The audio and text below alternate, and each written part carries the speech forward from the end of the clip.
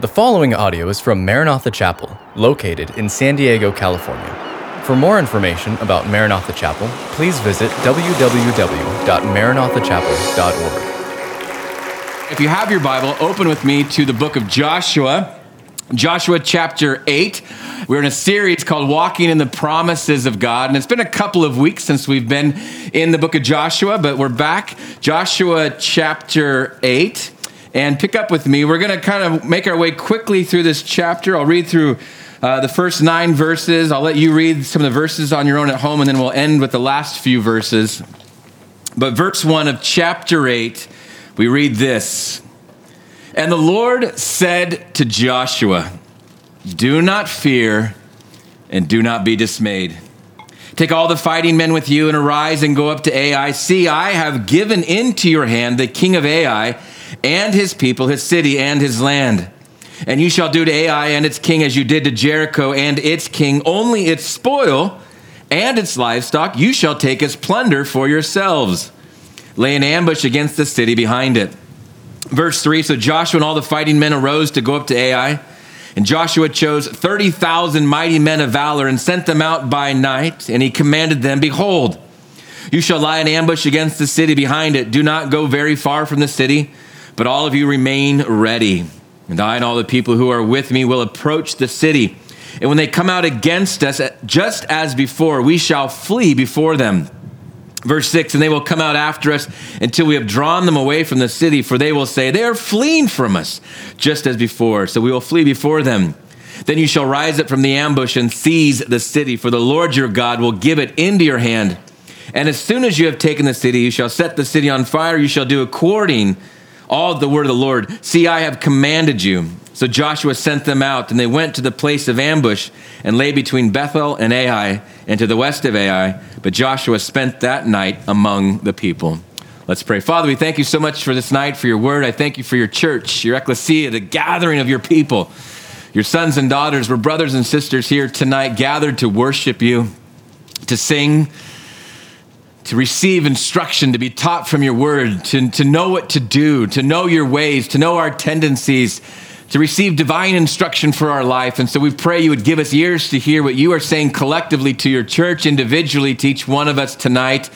And I pray for all of us, like Joshua, we would be ready to say yes. Whatever it is that you tell us, we would say yes. So God, have your way. Lord, I pray you'd bless all those who give of worship of their tithes and offerings even now. Lord, bless as you have promised to do. And so we thank you in Jesus' name. Amen. Well, Joshua chapter 8, and we pick up in our story. And then just a little bit back from there. When Moses was preparing the people to enter the promised land, back in Deuteronomy, in his final farewell message, he told the people about the land. And he gave a description about the land. Though he had never been there by divine revelation, he knew what it was to be.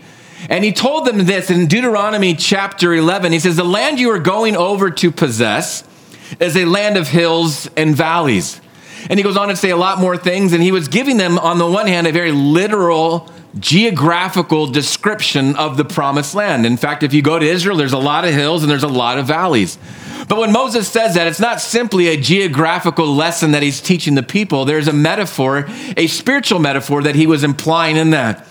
And when we look at that, when we study the Old Testament, we realize that, yes, this Christian life, if we pay attention, is just that. It's a life of hills and valleys.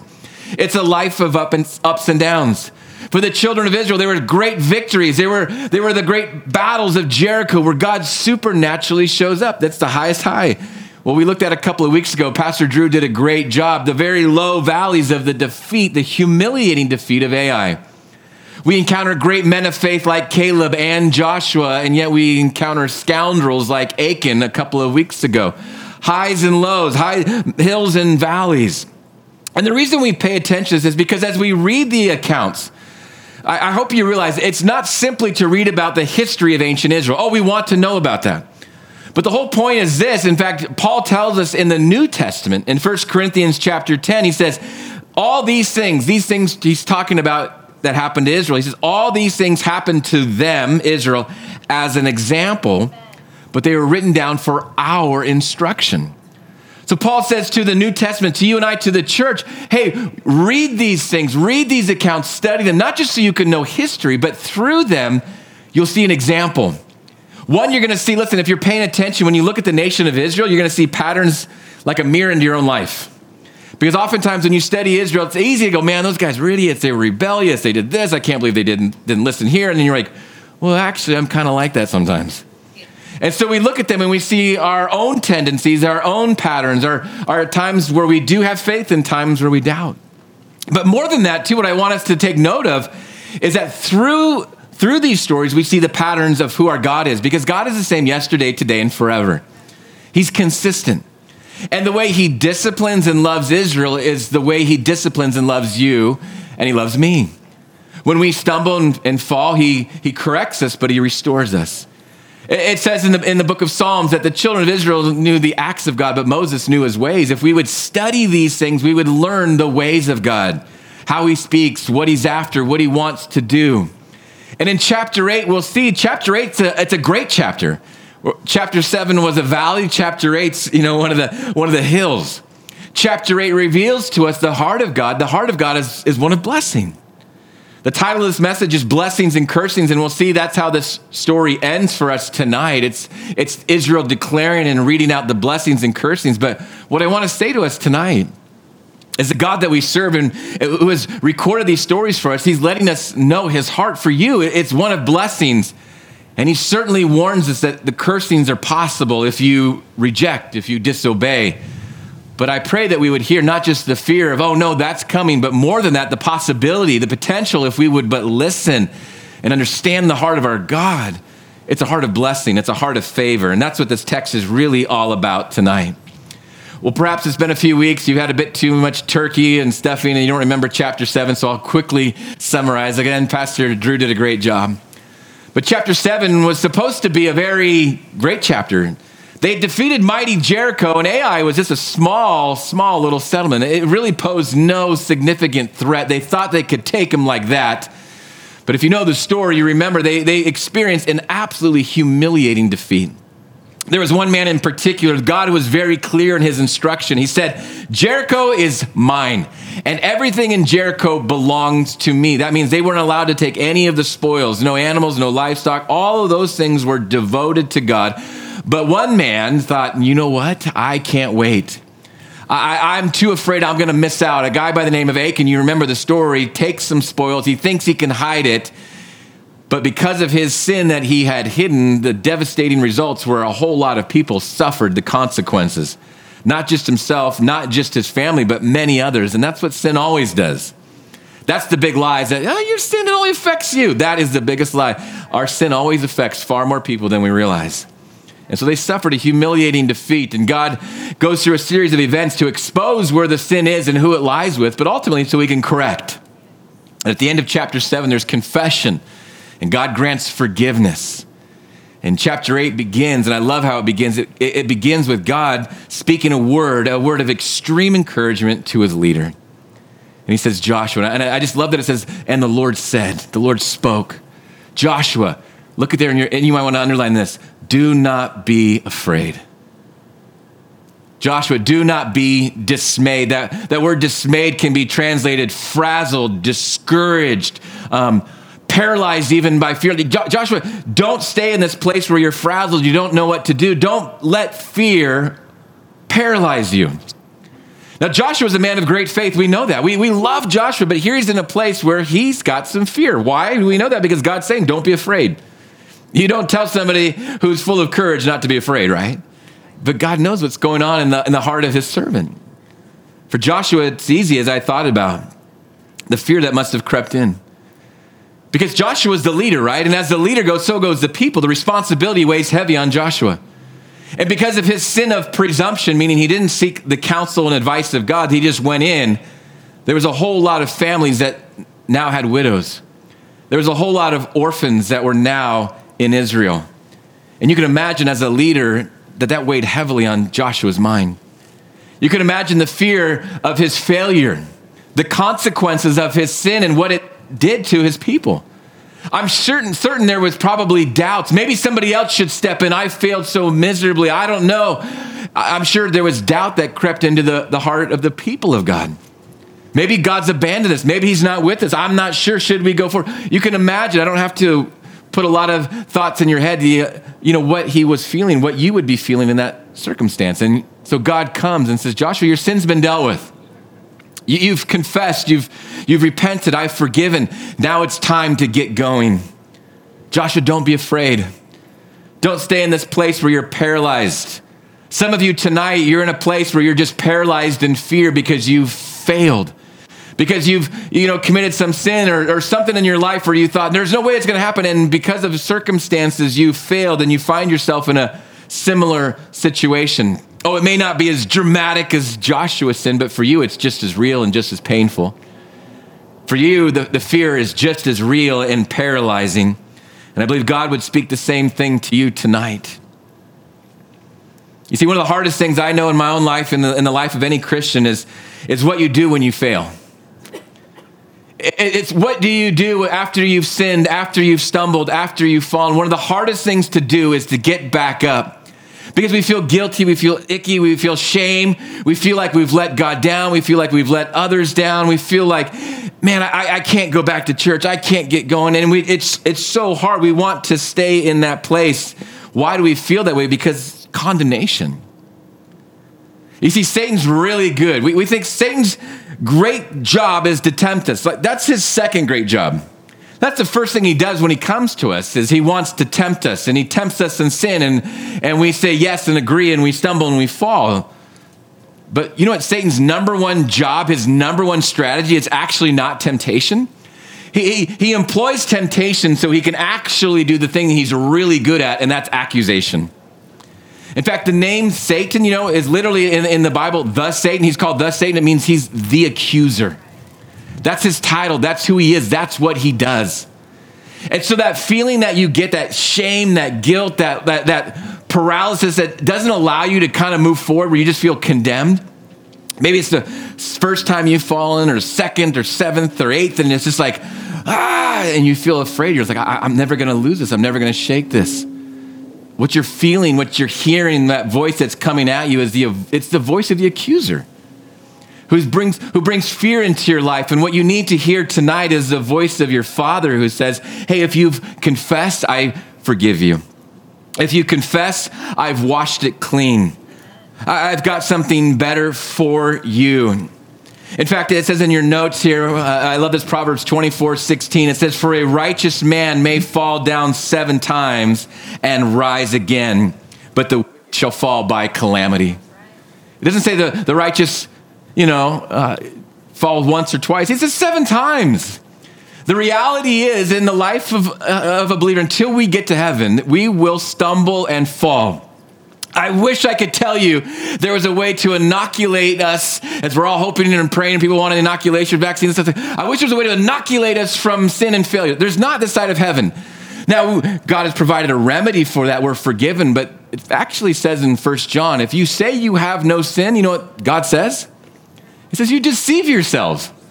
He says, if you say you have no sin, you're calling me a liar, God says. But then he says in the very next verse, but if you confess your sin, God says, I'm faithful and just to forgive you. The reality is, this is something, listen, it's for all of us to hear tonight. There's something that we have to get good at. It's not that we want to stumble, not that we anticipate it, but when it does happen, what do we do about it? What would Joshua do? What would the children of Israel do after their great defeat? They had a great hilltop experience. Now they're in the valley. I came across this quote from a British preacher. It said this: life, like war, is a series of mistakes. And he says, and he is not the best Christian nor the best general who makes the fewest false steps. He said, poor mediocrity may secure that. But he is best who wins the most victories by retrieval of mistakes. Basically goes on to say, attempt nothing and you'll fail at nothing. If we're ever going to accomplish anything, there's a risk that we may stumble and fall. It's what we do after we've stumbled and fallen. Proverbs 24:16, the righteous may fall down 7 times, but he gets back up. The enemy wants to keep us down. He wants to point the finger. He wants to bring the condemnation. And some of you are in that place tonight. Maybe you're online listening tonight. You feel like, I can't even go to church. I've been in that place before. You feel like such a hypocrite, and the enemy's just condemning. Listen, God's telling you tonight, it's time to get back up. Amen. Fear not. Yes, confess the sin. Yes, acknowledge it. Bring it before your Father, and he will confess and he will restore and he will speak those words, fear not, I have dealt with this. Fear not, get going. For some of you, maybe it's a failed marriage and you think, I can never go forward again. I can never get another relationship again. Maybe you did it on your own. Now it's time to do it with God. It's a whole different way of doing it. For some of you, it's a failed ministry endeavor. You felt so sure and you stepped out of the ministry and it failed and you're thinking, I can never step out again. And God would say, no, that's not true. If I'm calling you, I'm going to equip you. I'm going to encourage you. I'm going to walk with you. Get up, get going. Maybe it's a business adventure. Maybe it's a friendship. Listen, I don't know what it is. I don't know where you're at, but maybe you need to hear this tonight. The biggest mistake is to simply not try again.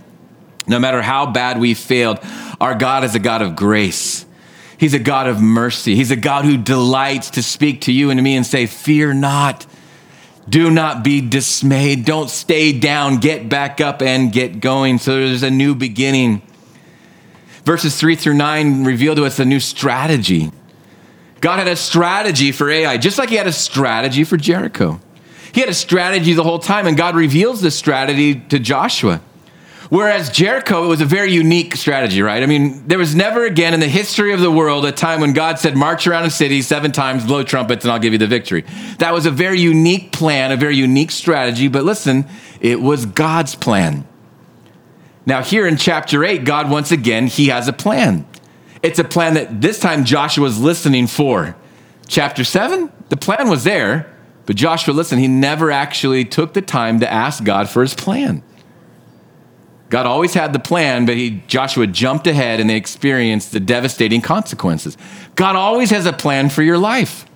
God always has a purpose for your life. The problem is sometimes we just kind of get ahead and we never stop to ask God what the plan is, but he always does. So God has this plan, and this plan is a little bit more usual.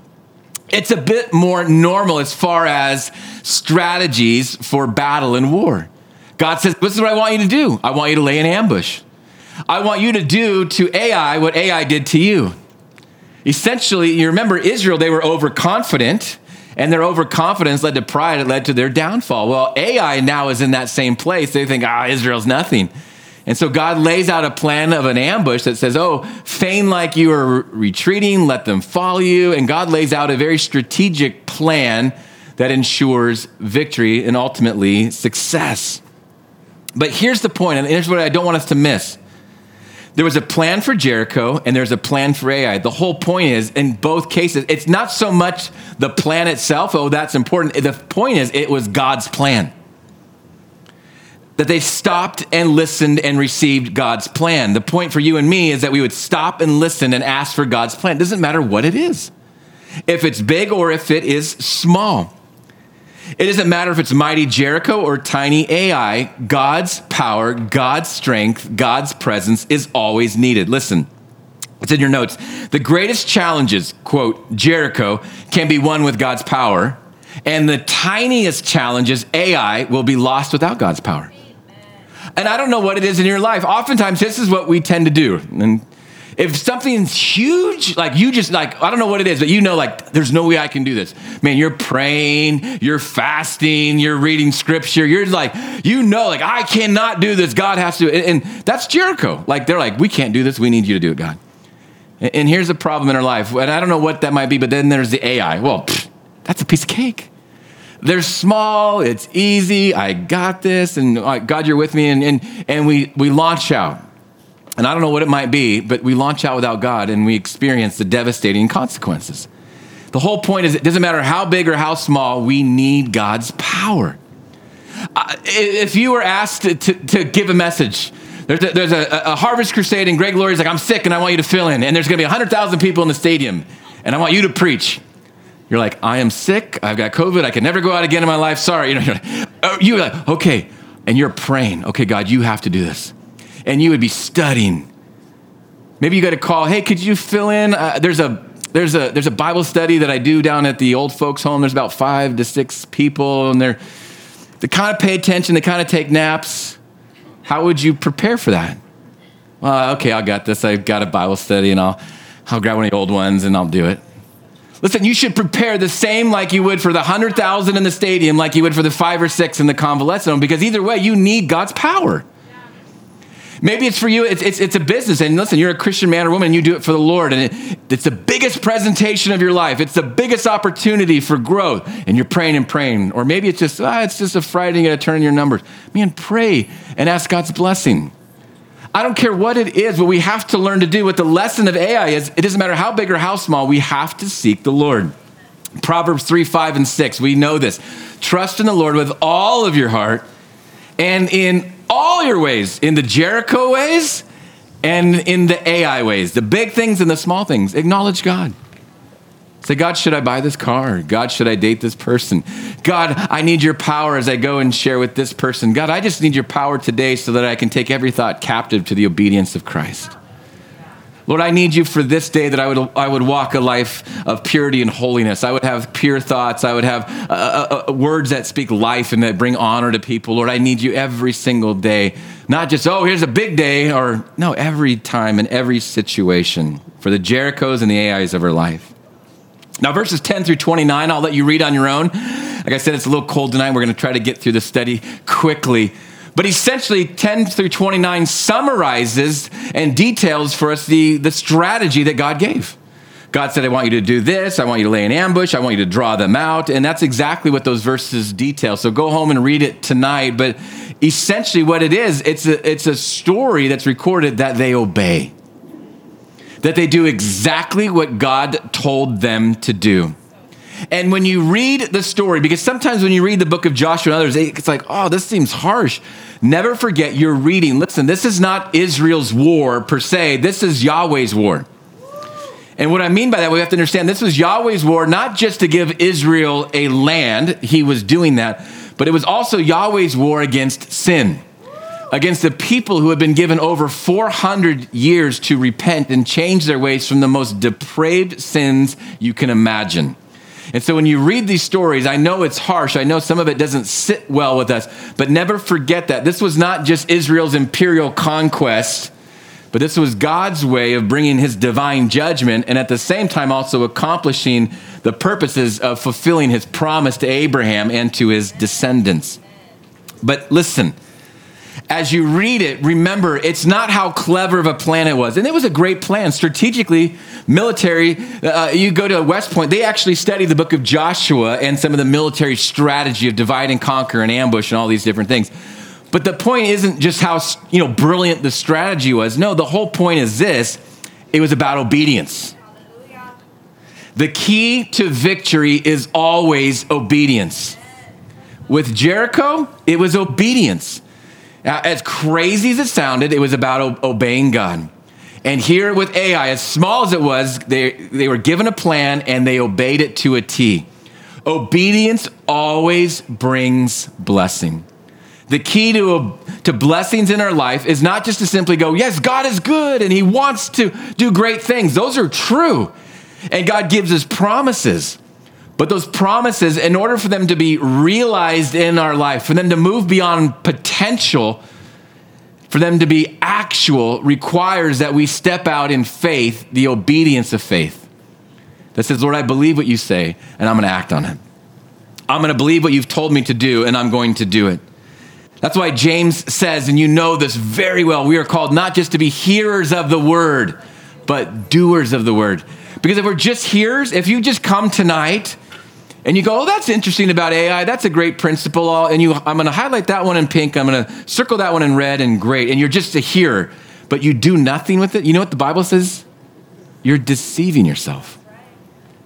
You're deceiving yourself that somehow that's going to bring some great thing in your life. That's a great thing, but that's not enough. What we have to do is take it and then say, Holy Spirit, help me to do it. Help me to live it out. Help me to walk in the truth. Change my mind and how I think about the situation. Change my mind and how I approach people. Change my words. Help me to be a doer of your word. God has promised so many blessings. What he wanted for Israel is what he wants for you and for all of his kids. But there's an obedience that is required. There's an obedience that says, yes, Lord, I will do what you want me to do. So many of the blessings that God has for us are required and tied to our acting. A lot of people, I want to be financially blessed. God's like, guess what? I want to financially bless you. And you're like, great, Lord, come give it to me. And God says, great, start tithing and trusting me. What? No, give it to me first. God says, it doesn't work that way. If you'll step out and if you'll sow, you will reap. And it doesn't matter what it is in your life. God says, you do this, this is going to happen. Evangelism. You're like, I want to see this person saved. I want to see them come into the kingdom. God says, I want that too. And God says, guess what? The gospel that you know, that gospel has power. It's the power of God into salvation. But it does no good if you just hold it within yourself. But the moment you step out in faith, in obedience, and you share that gospel, blessing, that power gets released. If it just simply stays within and you believe it, great. There's a power that's happening in you, but it's really not doing anything for anybody else. And I could go on and on and on. But the point is this, what we see over and over in the book of Joshua and throughout the scriptures, it's about obedience. One little side note I wanted to mention back in verse 2, God said this. He said, this time only its spoils and its livestock you shall take as plunder for yourself. You see, Achan back in chapter 7 didn't stop to listen. He wasn't patient enough. You know, he wasn't waiting on God. He thought, I got to take these things from Jericho because I'm not sure that God's going to give me what I think is due me. But Jericho tells us this. Jericho was completely God's victory. God did it all. Jericho was the first fruits of the land, right? It was the very first fruit that God gave to Israel at that time. And God says, everything in Jericho belongs to me. It's a first fruit. From that point on, every other battle, every other victory, Israel is able to take the spoils. God says the first fruits are mine and then the rest are yours. God says you are now allowed to take the spoils. You are now allowed to take the plunder. And think if Achan would have only waited, he'd still be alive at that time. His family would have been blessed. They wouldn't have had the stigma and shame and the defeat. And I think there's a great point and a great principle for all of us is that, one, we believe the lie that God's holding out on us. And we think, oh man, I don't know, I better act, I better move, and we're impatient. We go grab, and God says, just be patient, trust me. If you leave the things to me, I always give the best. And there's a lot of things where God says, I want you to wait. This is a great thing, but it's not the right timing. You've got to wait on me. You got to wait until you put a ring on it, until there's a covenant. If you don't do that, it's not going to bring you the thing you want it to bring. But if you do it in my timing, in my way, it's going to be a beautiful thing. It's a very powerful thing. And there's a lot of applications to that, but I think it's important for us to see God says, hey, now you can take the spoils. Achan, you jumped ahead. You jumped the gun. You went outside of my word. You went outside of my ways, and you missed out. But when you do it God's way, when you obey his commands, man, blessing. Well, verse 30 will end the chapter, and it ends in a very peculiar way, but again, a very powerful way. Verse 30, we read this. It says, at that time, right after the events of Ai, Joshua built an altar to the Lord God of Israel on Mount Ebal, about 25 miles north of Ai. Just as Moses, the servant of the Lord, had commanded the people of Israel. Back in Deuteronomy 27, God said, when you come into the land, I want you to go to Mount Ebal and Mount Gerizim and do this. And so they're obeying what God had revealed to Moses, to the people of God. Moses had never been there, but he knew about these mountains. He knew what they were supposed to do. And so immediately, once they secure the victory, the first thing is not to keep going on in battle, not taking the next town, but they obey what God had commanded. So they go to Mount Ebal, Mount Gerizim. It says in the book of the law of Moses, an altar of uncut stones upon which no man wielded an iron tool. And they offered on it burnt offerings to the Lord and sacrificed peace offerings. And there in the presence of the people of Israel, he wrote on the stones a copy of the law which he had written. So most commentators think he wrote a copy of the 10 Commandments there on the altar for the entire people to read. And all Israel's sojourners, as well as native-born, with their elders and officers and their judges, stood on opposite sides of the ark before the Levitical priests who carried the ark of the covenant of the Lord. Half of them in front of Mount Gerizim and half of them in front of Mount Ebal, just as Moses, the servant of the Lord, had commanded at the first to bless the people of Israel. Verse 34, and afterward he read all the words of the law, the blessing and the curse, according to all that is written in the book of the law. For there was not a word of all that Moses commanded that Joshua did not read before all the assemblies of Israel, and the women, and the little ones, and the sojourners who lived among them. Deuteronomy chapter 27, 28, 29, and 30 recount what they were supposed to do. Moses says, when you get there, go to these two places. I want you to build an altar on Mount Ebal. Half the people will be on one mount, half of them will be on the other. And the priests were to read the cursings, and they were to read the blessings.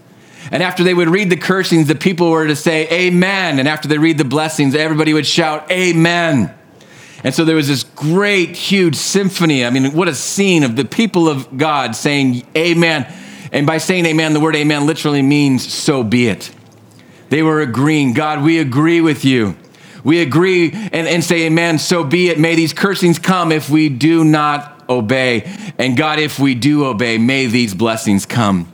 When God says, you'll be the head and not the tail. You'll be blessed when you go in and when you go out. But notice what God says too, and in all of that, it was a very powerful thing.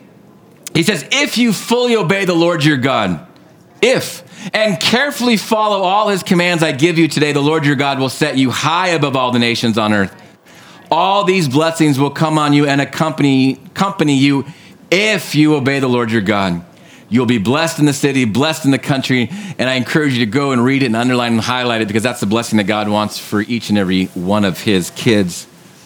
It's significant that this event takes place on Mount Gerizim and Mount Ebal. It's a place of Shechem. Shechem is where God first came to Abraham. It was at Shechem where God promised Abraham to give him the promised land. I say that to you because there's no detail that is ever insignificant. Places, dates, and times, everything God does exactly for a reason. He says, go to this place. I want you to renew the covenant at this place, the very place where I promised Abraham. I promised to bless Abraham and all of his descendants will be blessed. That's his desire. And he says, I want you to do this. And so here they go back and forth and they read this. I think it's significant also the timing of this because listen, the timing is one where they had just experienced, listen, the curse of Yahweh's anger in chapter 7 because they had disobeyed. And then they'd experienced the blessing of Yahweh's favor and aid because they obeyed in chapter 8. So they just experienced both the blessings and the cursings. And so they read it out, these things from the law. They say amen. They enter once again into a new commitment, a new covenant to be God's people, to do it God's way. And again, it reveals to not only about Israel, but again, God's ways, the timeless principles about how obedience brings blessing and disobedience brings cursing. That if. Now there's something that's interesting, and we'll get ready to go into communion and close. Because as beautiful and as powerful as it is, there's something that as you study not only Israel, but you study history, you realize it's tragic. Because they're saying all the blessings, amen, yes, I want that. And they're saying the cursings, and they realize, yeah, I don't want that. And they think that's never going to happen. But we know all of the cursings eventually come to Israel. Because eventually, sadly, tragically, they disobey. They don't fulfill the law. They don't live up to it. And all those cursings eventually, sadly, come down. But here's one thing I want us to see, and we might be tempted to miss it. And it's also a kind of a cipher, if you will, to reading your Bible. And what I mean by that, you should always be looking for something. You should always be looking for the cross. How do you understand your Bible? You know what a cipher is when you're trying to, encode a puzzle or something that's scrambled? A cipher gives you a kind of a key to understanding. Well, the cross is the cipher, if you will, to understand the Bible. Always look for that. Because even here, we see a picture that points us to the cross. Because God commanded the law to be read, the people say, amen, we'll do it. And they don't even realize they're kind of condemning themselves because they ultimately can't do it. But God also commands, notice what it says here. It says that he also commanded an altar for sacrifice to be built. That altar was built not on the not on the mountain of blessing, Mount Gerizim, but it was built upon Mount Ebal, the place of cursing. Because the curse came, it would come to them. In fact, Galatians in the New Testament picks up on this. It's in your notes. For all who rely on the works of the law are under a curse. If you're trying to say, I can do the law, you're going to be cursed. You're going to experience the cursings. as it is written, cursed is everyone who does not continue to do everything written in the book of the law. But praise God, he goes on to say, Christ redeemed us from the curse of the law by becoming a curse for us. For it is written, cursed is everyone who is hung on a tree. He redeemed us in order that the blessing given to Abraham might come to the Gentiles through Christ Jesus, so that by faith we might receive the promise of the Spirit. The whole point, and when I say about the ciphers, always look for Jesus. You look for the cross because it's there over and over again. Because in the place of blessing, there was also the condemnation. And listen, we can't do this. The law was never meant to save. The law exposes our hearts. The Bible says the law was our schoolmaster, our tutor. It showed us, I am a sinner. I need a Savior. I need a sacrifice. And we see a small picture where there was an altar that was burnt sacrifice, where their sins were atoned for, where on Mount Ebal in the place of cursing. What happened on Calvary? All of the cursings that you and I deserved, those fell upon Jesus. All of those things fell upon Jesus. But that wasn't the end of the story. Why did they fall upon Jesus? So that all the blessings that were read on Mount Gerizim, all that God desires to do for his kids, all of those things can now be poured out upon all of those who by faith look to Jesus. The blessings that Jesus rightfully deserved as an obedient son, they come to you and me. They flow into our hearts by faith. And through that, and because of that, because the promise of the Spirit, that's the ultimate blessing, the Holy Spirit comes inside of our lives and empowers us and motivates us to obey. It allows us to hear the commands of God, the voice of the Lord, and say yes and obey, and it brings blessings into our life. Deuteronomy chapter 30, at the end of it all, Moses says this, choose you this day, I set before you life and death, blessing or cursing. Choose life that you may live and your offspring may live. And what I'd say to us tonight, what I'd say to you tonight, God is a God who wants to bless, but he's also a God who's very real and says, if you disobey, if you do it your own way, there's cursing that will come. And maybe you're thinking, well, that's fine, it's just me, I don't care. But listen, what you decide not only affects you, but when you choose life, the promise is also to you and to your offspring. What you do, when you obey the Lord, you bring blessings into your life, but you also open the way for blessings to come into your family's life as well. And maybe some of your family isn't saved yet, but your act of obedience, you don't realize your act of obedience, what it can bring, what it can do, what God can do through your life, and bringing all kinds of blessings to those around you. And so when everyone else is disobeying, everyone else is doing it their own way, you say, Lord, Holy Spirit, I want to obey. I want to choose life that I may live, that life may come to those around me. Amen? Thank you for listening to this podcast from Maranatha Chapel. If you haven't already, please subscribe for weekly messages. Feel free to share this podcast and join us for our midweek Revive service held Wednesday evenings. Visit our website at www.maranathachapel.org for more information.